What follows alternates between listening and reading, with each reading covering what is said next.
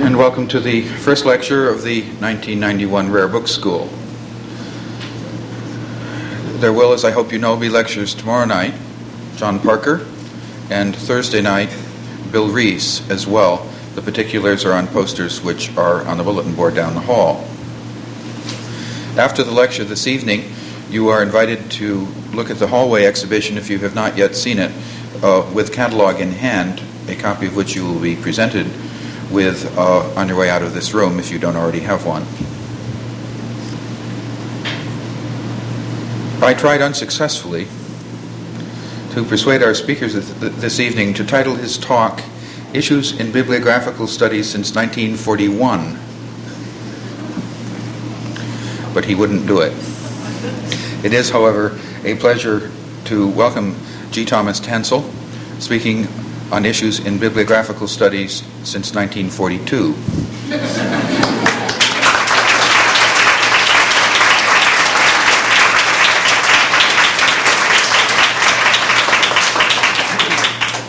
Thank you, Terry.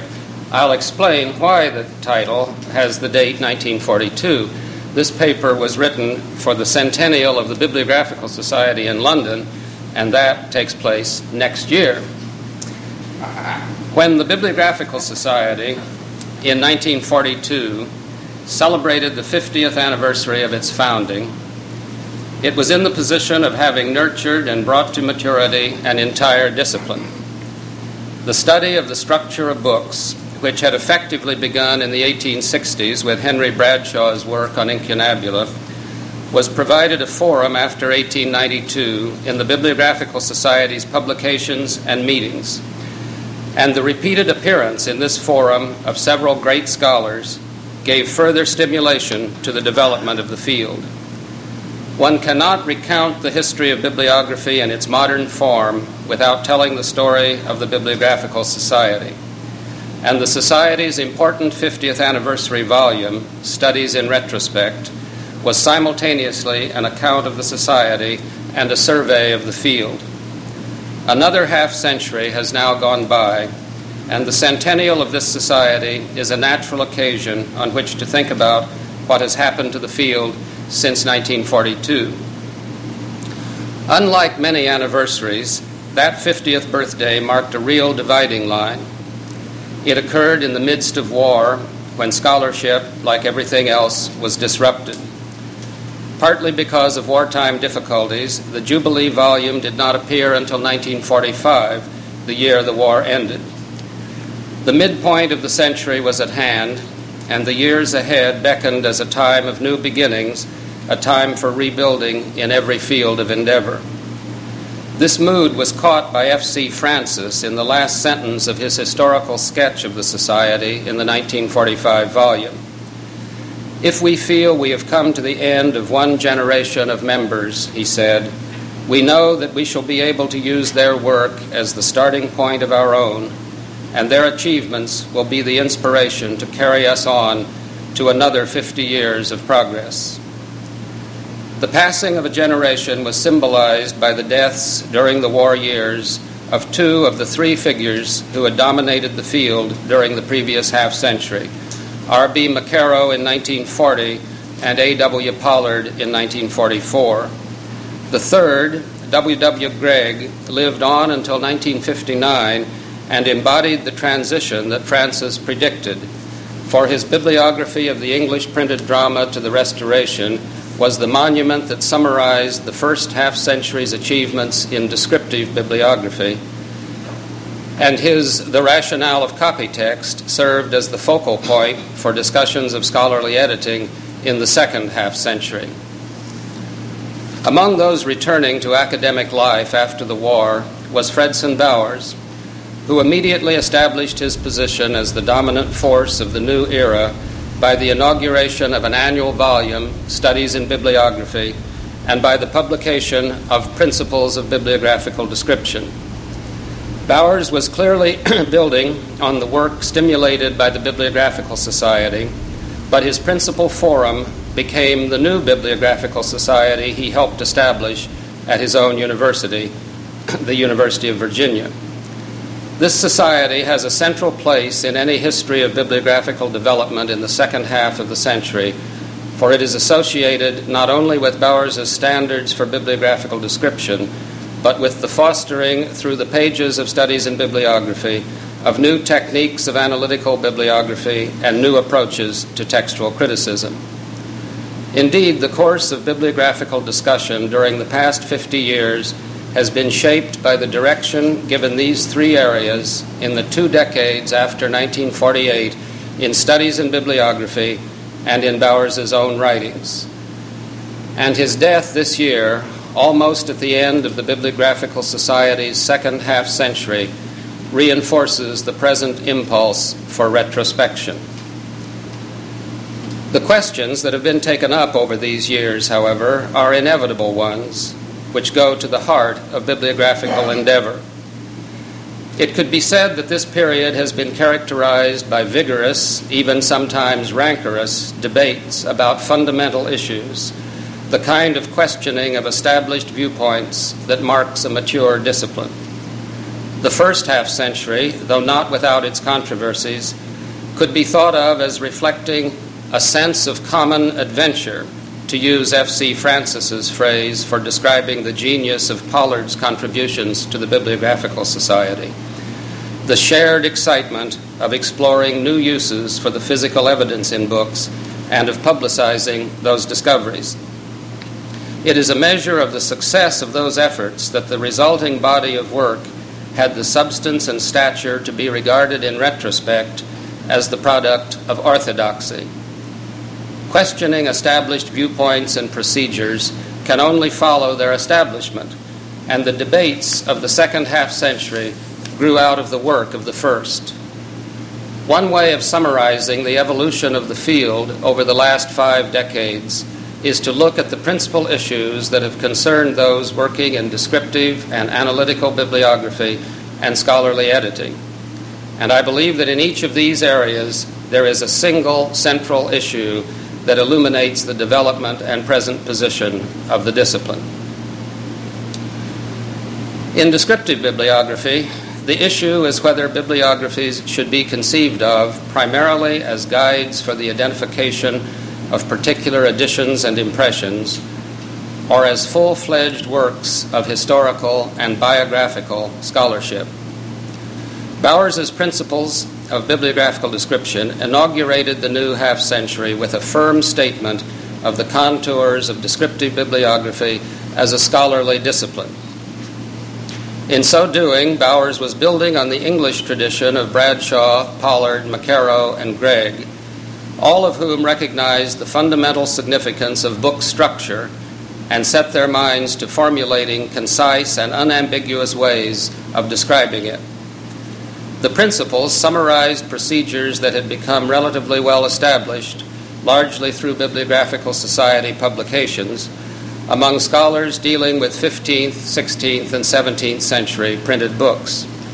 But it was nevertheless a startling work, for never before had the rationale for bibliographical description been so comprehensively set forth, or the implications of the procedure been so thoroughly enumerated. The importance of fully rounded descriptions of books, not limited to points considered necessary for identification, was made clear on page after page by precept and by example. Such descriptions put on record some of the details out of which printing and publishing history, as well as biography, can be built up, and they contribute to the process whereby new editions, printings, issues, and states are discovered. Descriptive bibliography, as presented in the principles, was a demanding historical discipline. With this message, the book was an inspiration to some and a burden to others. But to all who wished to undertake a bibliography, it was a presence that could not be ignored. It may be wondered why, in the face of so rigorous a delineation of the field, anyone would try to defend the idea that a bibliography need record only the physical details that are required for identification and need not attempt a full description. But an alternative tradition already existed. The genre of guides for collectors concentrating on points for identification, had developed from the last quarter of the 19th century as 19th century and then 20th century authors began to be popular subjects for collecting. The contrast between the two traditions led some people to think that books from earlier centuries necessitated fuller treatment than books from later times, and simultaneously that bibliographies for scholars had to be different from bibliographies for collectors. The fallaciousness of these notions was well understood as early as the 1920s by Michael Sadler, whose bibliography of Trollope, 1928, is a landmark in its explicit aim of contributing to book trade history and its consequent recognition of the importance of analyzing book structure, even for modern books. Bibliographia, Studies in Book History and Book Structure, was the title Sadler gave to a series of books he edited in the 1930s, drawing on such like-minded members of the book trade as John Carter and Percy Muir. When Sadler came to write the essay on the 19th century for the Bibliographical Society anniversary volume, he asserted that an emphasis on publishing history was expected of descriptive bibliographies, a position that was reaffirmed soon afterward in Richard Purdy's bibliography of Hardy. Bowers's inclusion in the principles of a section on 19th and 20th century books provided an even stronger endorsement of the view that the same standards are applicable to books of all periods. Yet the idea that 19th and 20th century books can be given a simpler treatment than earlier books dies hard. Even Donald Gallup, whose well-known bibliographies of T.S. Eliot and Ezra Pound are excellent in some respects, has maintained that signature collation is unnecessary for 20th century books, and he thus carries over into relatively sophisticated work some traces of the old concept of recording only what is thought to be necessary for identification. There have been many other bibliographies since 1949 that, while perhaps following the principles in some respects, reject the major lesson it has to teach. A failure to grasp the full significance of this lesson, the status of descriptive bibliography as historical scholarship, lies at the heart of the various lesser questions relating to bibliographical description that have repeatedly been discussed, sometimes with great urgency, during the last 50 years. They are all symptoms of the one underlying problem, not major issues in their own right. For example, some people have objected to the formula for signature collation codified by Bowers as too technical and arcane. The most famous complaints of this kind came from Geoffrey Keynes, who believed, in the words of his autobiography, that the recommended notation would have been incomprehensible to the audience for my series of bibliographies, book collectors, booksellers, and even many librarians. He added, I preferred to give readers less pedantry and more humanity. Whether the system of notation can really be regarded as difficult is not the primary question. What is remarkable about his position is the resistance to scholarship that it seems to reflect. An open-minded acceptance of descriptive bibliography as a branch of historical scholarship, by virtue of being concerned with the study and classification of one category of artifact, would lead to rather different conclusions.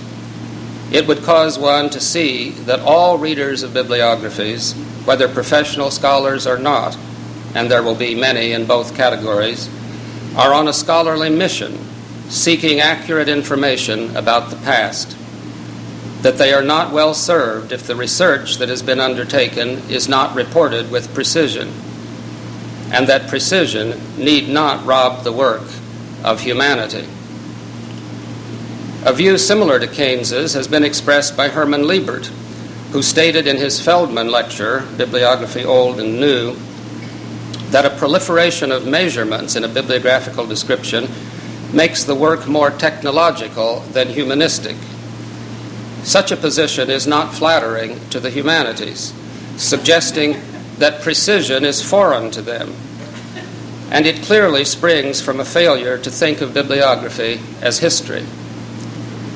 That people like Keynes and Liebert, each of whom served as president of a bibliographical society, could hold these attitudes is an indication of how powerful is the strain of thinking that links scholarship with a cold and inhumane professionalism, not recognizing that all work is a product of human striving and that the most satisfaction comes from striving on the highest attainable level.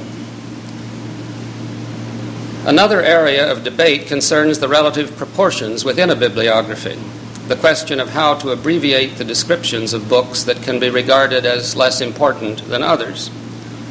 Following the publication of William B. Todd's Bibliography of Burke, 1964, in which the quantity of descriptive detail varied according to the perceived significance of the items described, there was an exchange of letters in the Times Literary Supplement about the so-called degressive principle, showing that it was still, after 60 years, a live issue.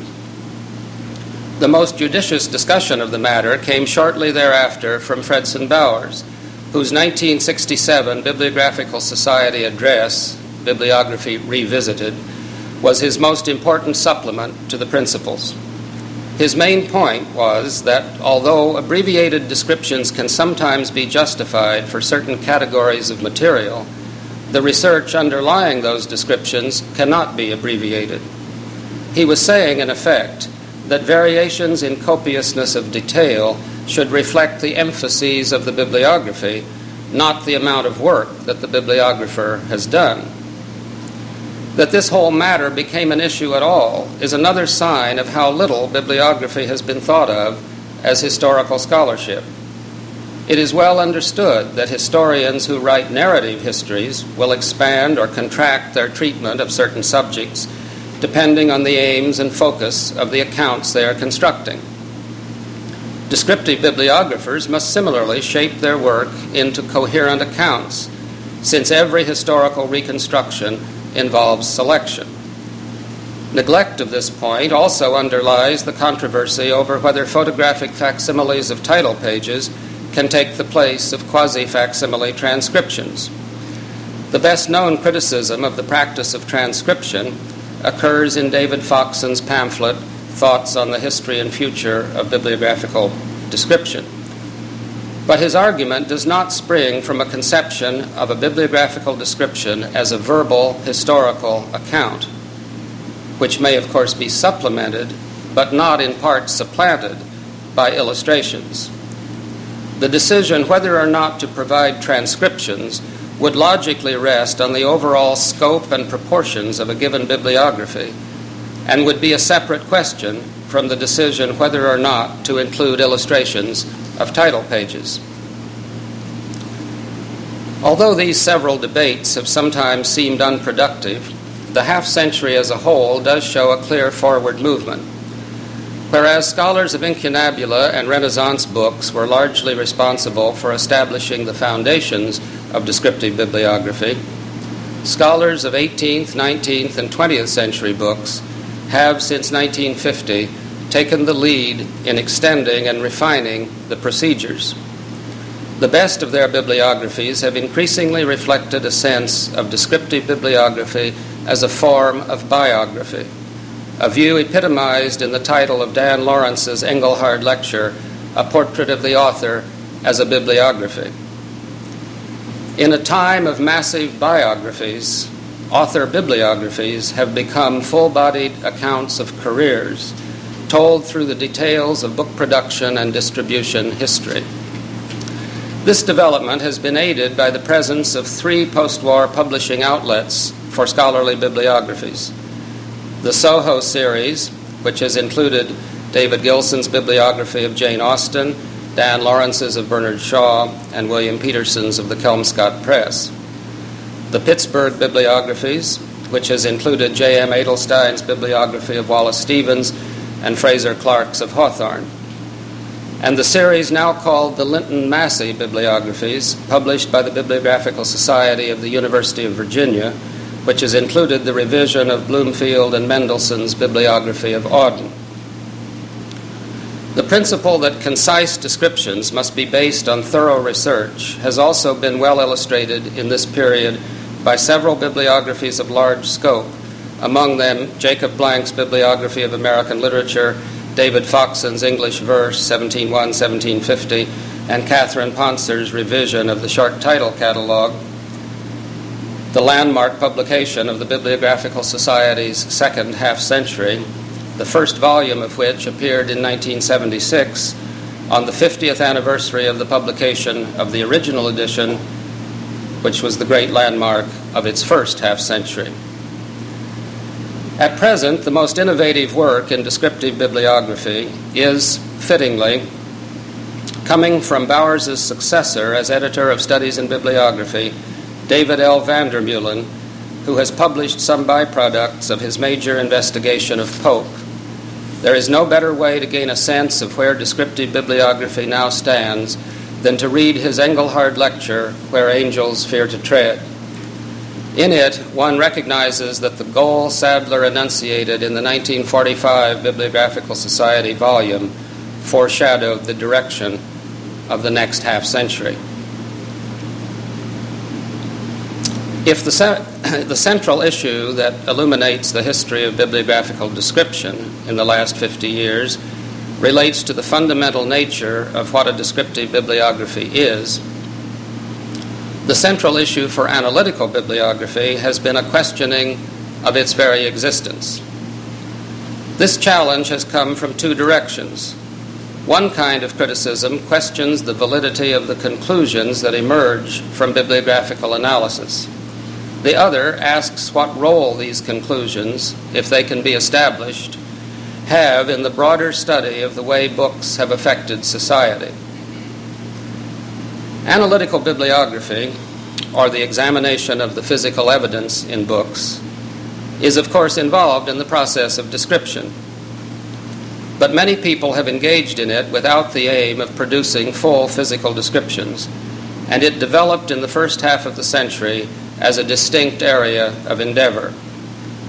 The stage had been set by the earlier work of Bradshaw, Proctor, and Pollard on incunables, and the recognition by a few Renaissance scholars early in the century that bibliographical evidence was crucial to the editing of Elizabethan and Jacobean drama set the new direction for the field. By the time F.P. Wilson wrote his splendid essay on Shakespeare and the New Bibliography for the Bibliographical Society anniversary volume, such landmarks as Pollard's Shakespeare Folios and Quartos, 1909, Maccaro's Introduction to Bibliography for Literary Students, 1927, and Gregg's The Variants in the First Quarto of King Lear, 1940, had appeared, along with a number of articles that helped to give substance to the movement. What was new about this approach was that it used physical clues present in each book as the basis for trying to identify compositorial stints, the method of proofreading, and other details of a book's printing history that would have a bearing on editorial decisions regarding the correctness of the text in it.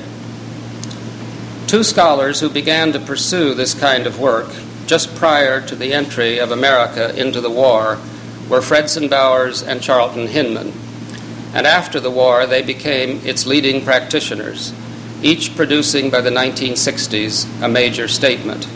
Hinman's The Printing and Proofreading of the First Folio of Shakespeare, 1963, was both an introduction to the method and a detailed case study explaining the various techniques of bibliographical analysis in the process of offering a page-by-page account of the printing of the folio.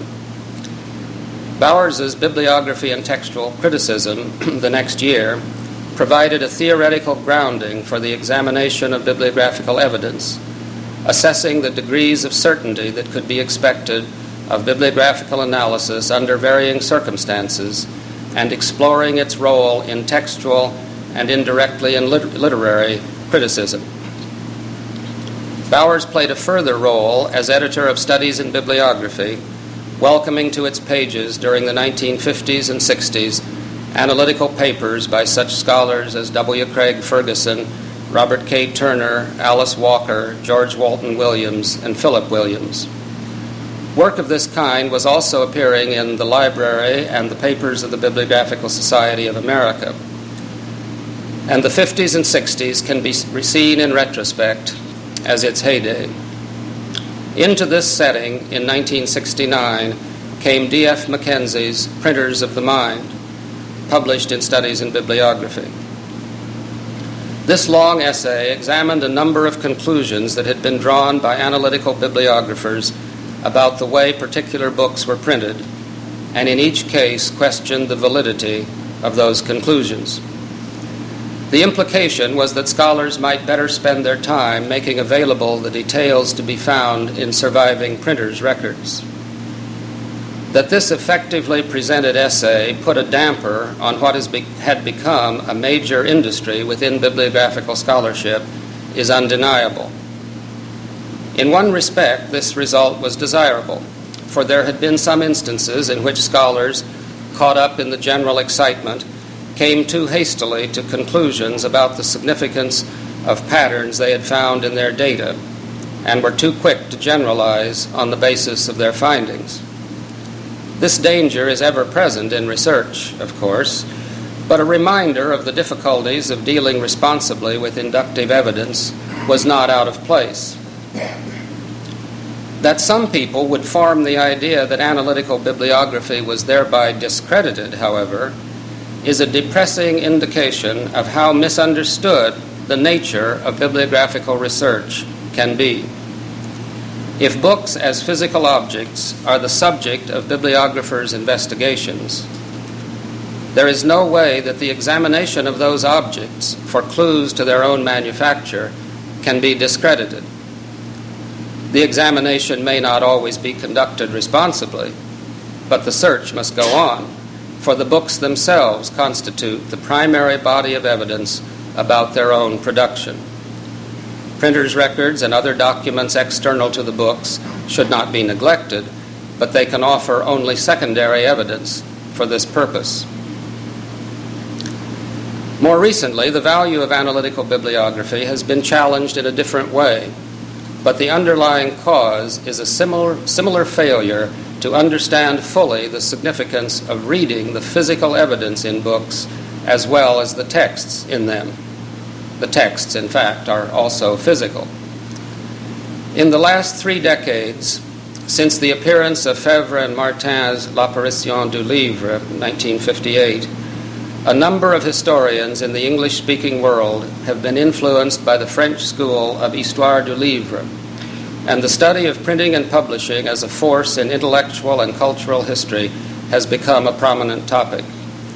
2 of the best-known products of this approach, both appearing in 1979, are Robert Darnton's The Business of Enlightenment, based on the archives of the printer of Diderot's Encyclopédie, and Elizabeth Eisenstein's The Printing Press as an Agent of Change, dealing with what she calls cultural transformations in the first 2 centuries of printing. Most of the historians working in this area, including these 2, have had little acquaintance with bibliographical scholarship and tend to prefer archival evidence over the physical evidence present in printed matter. There is sometimes the implication that analytical bibliography, seen as a key element of an Anglo-American school of printing history, is too narrowly focused and has little to contribute to the study of the role of the printed book in society. This kind of view is oblivious to the effect of the printing process on the transmission of texts and the consequent role of physical evidence in textual study. Such tedious work as the tabulation of recurring types and of patterns in the reuse of settings of headlines leads to the detailed reconstruction of the course of individual books through the printing process and the discovery of how certain features of the text came to be what they are. A concern with the social repercussions of printing is ultimately a concern with texts, with what works and what texts of those works were disseminated through printing at particular times. The study of variations in texts and the reasons for them is therefore basic to the broadest concerns of intellectual history, and analytical bibliography is thus fundamental not only to the history of printing, but to book history in its newest sense. The challenges to analytical bibliography have received considerable attention, but all the while there have been scholars pursuing the work.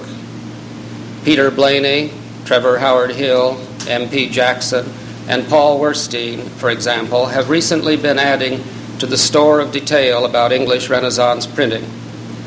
And although the bulk of the analytical work since 1942 has been devoted to Renaissance books, a good start has been made on books of other periods. William B. Todd's work on the 18th century has now been followed by David Vandermeulen's. The study of incunables has been enlivened by the analytical approach of Lotte Hellinga, Paul Needham, and Felix Oyens. And both Needham and Vandermeulen can be seen as successors to Alan Stevenson, whose work on the use of paper as evidence was one of the great accomplishments of analytical bibliography in the earlier part of this half-century. Analysis of 19th and 20th century books, given spectacular encouragement in 1934 by John Carter and Graham Pollard's inquiry into the nature of certain 19th century pamphlets, has thus far occurred mainly and on a modest scale in the pages of author bibliographies and scholarly editions. For background and methodology, the major effort, along with the basic books of Hinman and Bowers, is Philip Gaskell's A New Introduction to Bibliography, 1972.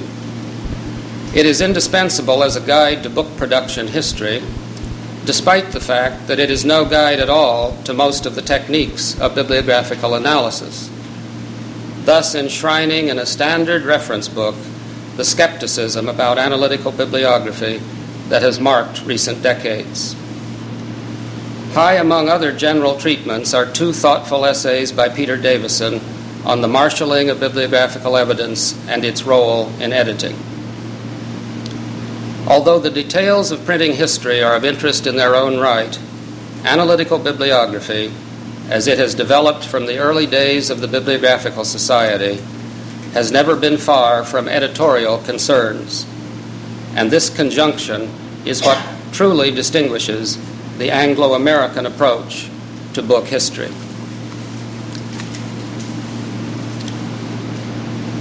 The issues in analytical bibliography have therefore had to be faced by editors. But the central issue for textual criticism has been the place of authorial intention among the goals of scholarly editing. This issue is essentially new. In the long history of textual criticism, the supremacy of authorial intention had scarcely been questioned before the middle of the 20th century.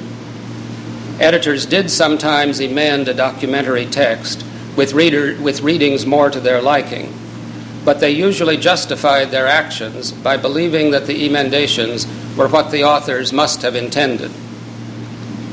The idea of textual corruption has regularly implied that the standard from which the corrupt form deviated was the form intended by the author. Certainly those who were developing modern analytical bibliography in the early decades of the Bibliographical Society agreed that the goal toward which they were working was the establishment of texts that would reflect the author's wishes as far as surviving evidence permitted. What was at issue was not the goal, but how best to achieve it, an issue that came down to the question of how large a role editor's judgment should have in editing.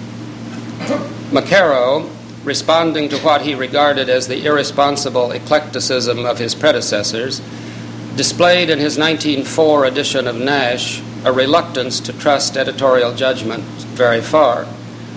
Some time passed before the editors of English Renaissance drama came around to the liberal view that A.E. Housman had been advocating from the early years of the century, as in his Manilius of 1903.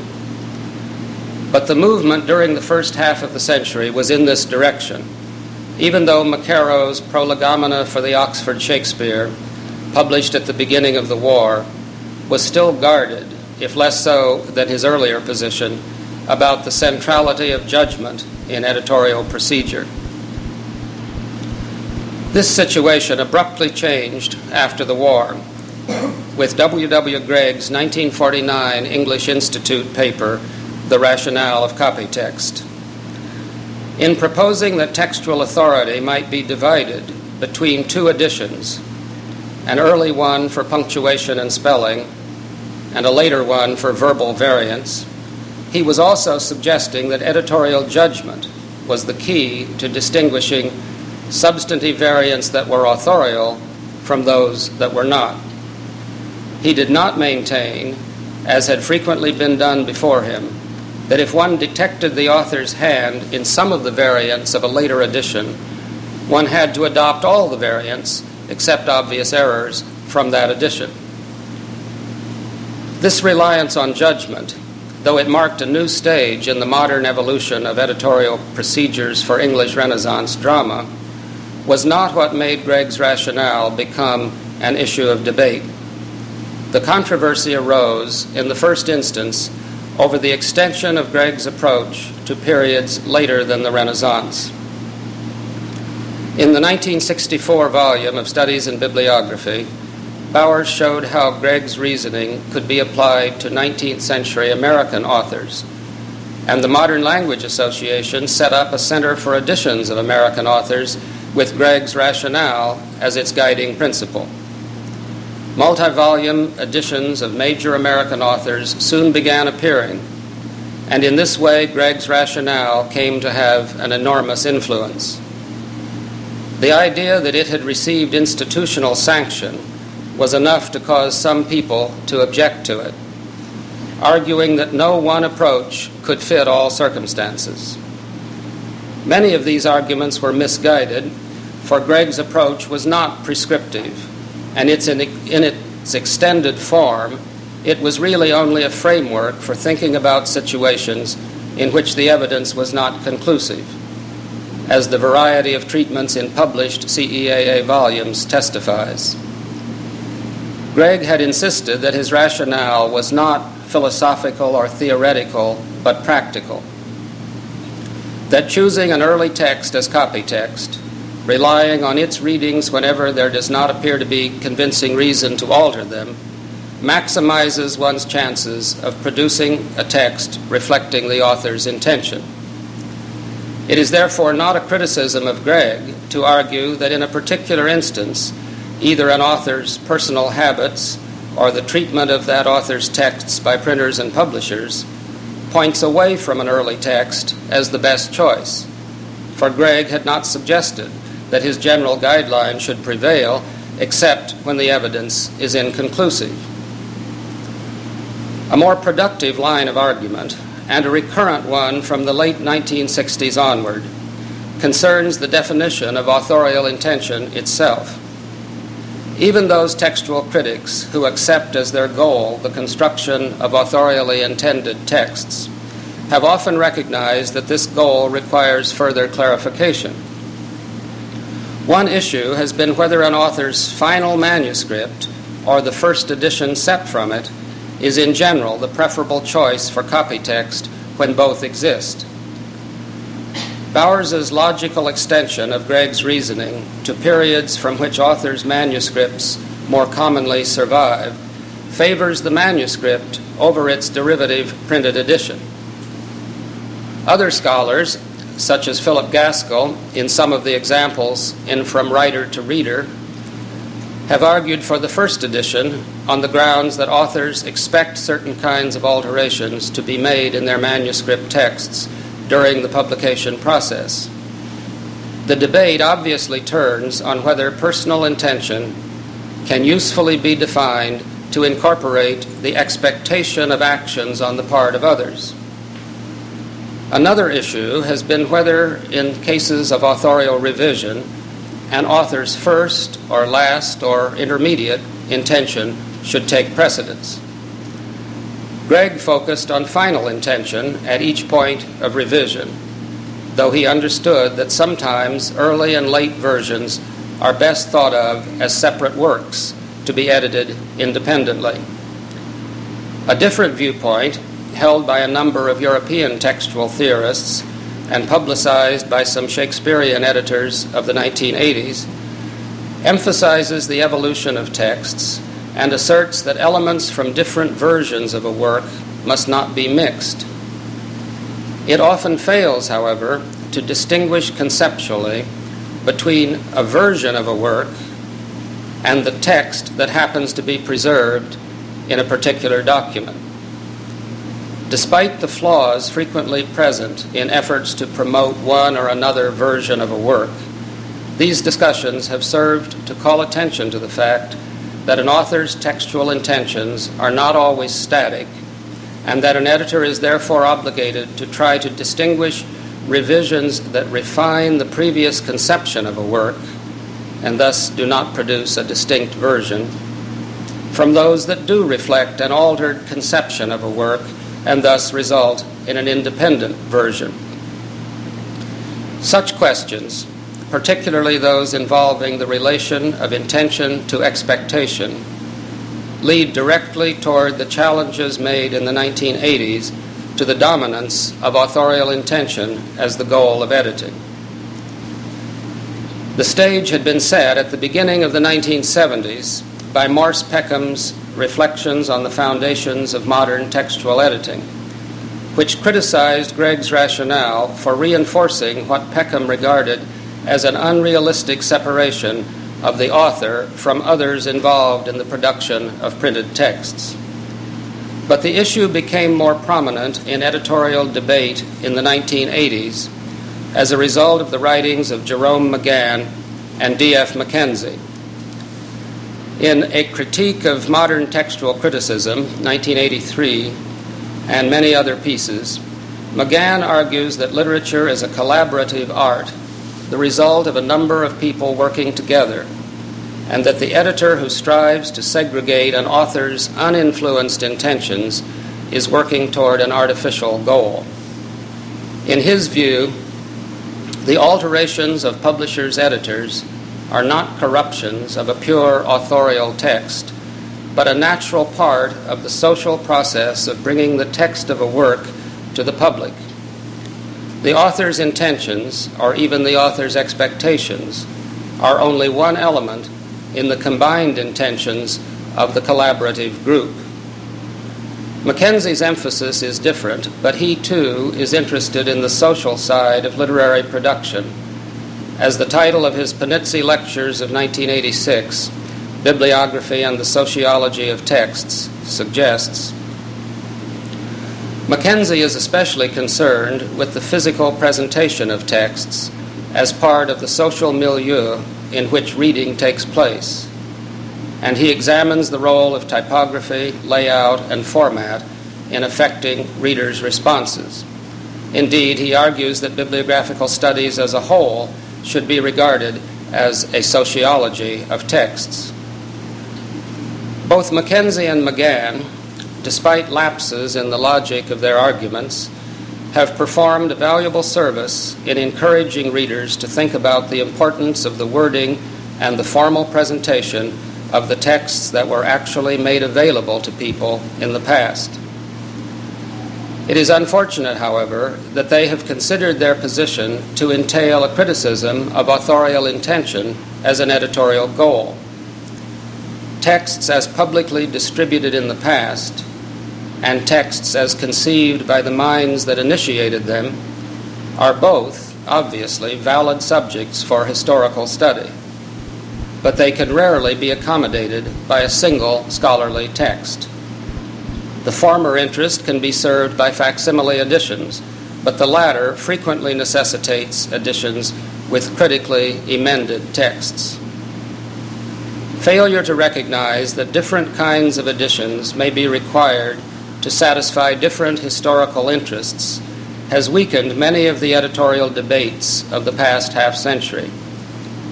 But even if the criticisms of the Gregg Bowers approach have not always been cogent, the discussions stimulated by Gregg's rationale throughout this period have unquestionably served to broaden our understanding of textual issues.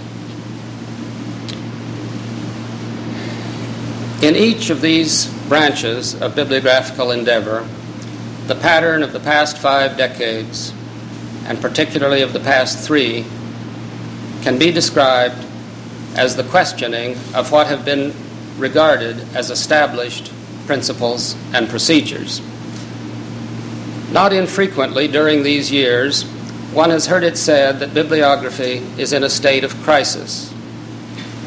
But such alarmist language seems to me inappropriate for characterizing what has occurred. I would instead take these debates as a sign of the maturity of the field and as an indication of its vitality. They are not the debates of a formative period. What could be thought of in the 1940s as the new bibliography is now approached as an orthodoxy. Disciplines move in and out of positions of centrality, and the kinds of discussions that have been taking place in bibliographical and textual study demonstrates that bibliography is moving closer to the center of scholarly argument than it has been before. It is still far from being a basic element in the thinking of literary and historical scholars, but they are increasingly recognizing it, whether favorably or unfavorably, with a depth of feeling that reveals how fundamental its concerns are. An age of literary theory, they understood. Whether one is a new critic, a structuralist, or a deconstructionist, whether one is interested in authors or publishers' intentions or readers' responses, one takes a position, implicitly if not explicitly, regarding the status of words on paper. What textual criticism in its long history has always implied is that the texts of documents are to be distinguished from the texts of works. Since language is intangible, works made of language are intangible. And the tangible texts we find in written and printed documents are the potentially flawed attempts to transmit such works. Even literary critics not interested in historical approaches to literature must decide whether to accept texts as they stand in particular documents or to make alterations in them. Analytical bibliography, in turn, provides techniques for examining documents so as to uncover physical evidence that may help explain how the texts came to be constituted as they are. And descriptive bibliography offers a way to display this evidence along with external evidence so as to provide comprehensive accounts of the production of particular documents. Although analytical and descriptive bibliography serve other purposes as well, their development has been largely fostered by their integral place in textual criticism. Those who founded the Bibliographical Society a century ago would probably not have explained the unity of their field as stemming from the effort to grapple with the distinction between documents and works. But an understanding of that distinction, however formulated, was perhaps the dominant impulse behind their work and that of their successors. And it is what may eventually bring textual criticism and literary critics together. The issues that have dominated bibliographical studies in recent years are indicative of greater interaction between the two groups. Textual criticism, after all, involves literary judgment, and literary criticism, indeed the act of reading, involves questioning the makeup of texts. The bibliographical way of thinking, as developed over the past century, not only is fundamental to the reading of written and printed matter in all fields, but also points the way to the study of all tangible records of works in intangible media. The announcement that this view has become an orthodoxy, however, must await a future anniversary of the Bibliographical Society. Thank you.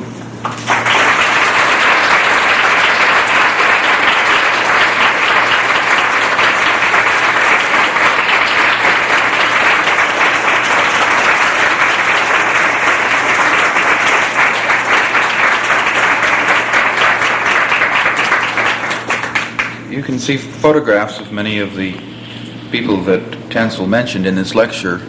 You do not have to see a photograph of Felix Oyens, who's in the back of the room, although you can, because he is present in both states this evening. It's a pleasure to welcome him here. Please take a copy of the exhibition on your way out of the room, the exhibition catalog, and when you get bored with it, or indeed, instead of entirely, come to 523 for conversation with the speaker and a glass of wine. Thank you for coming.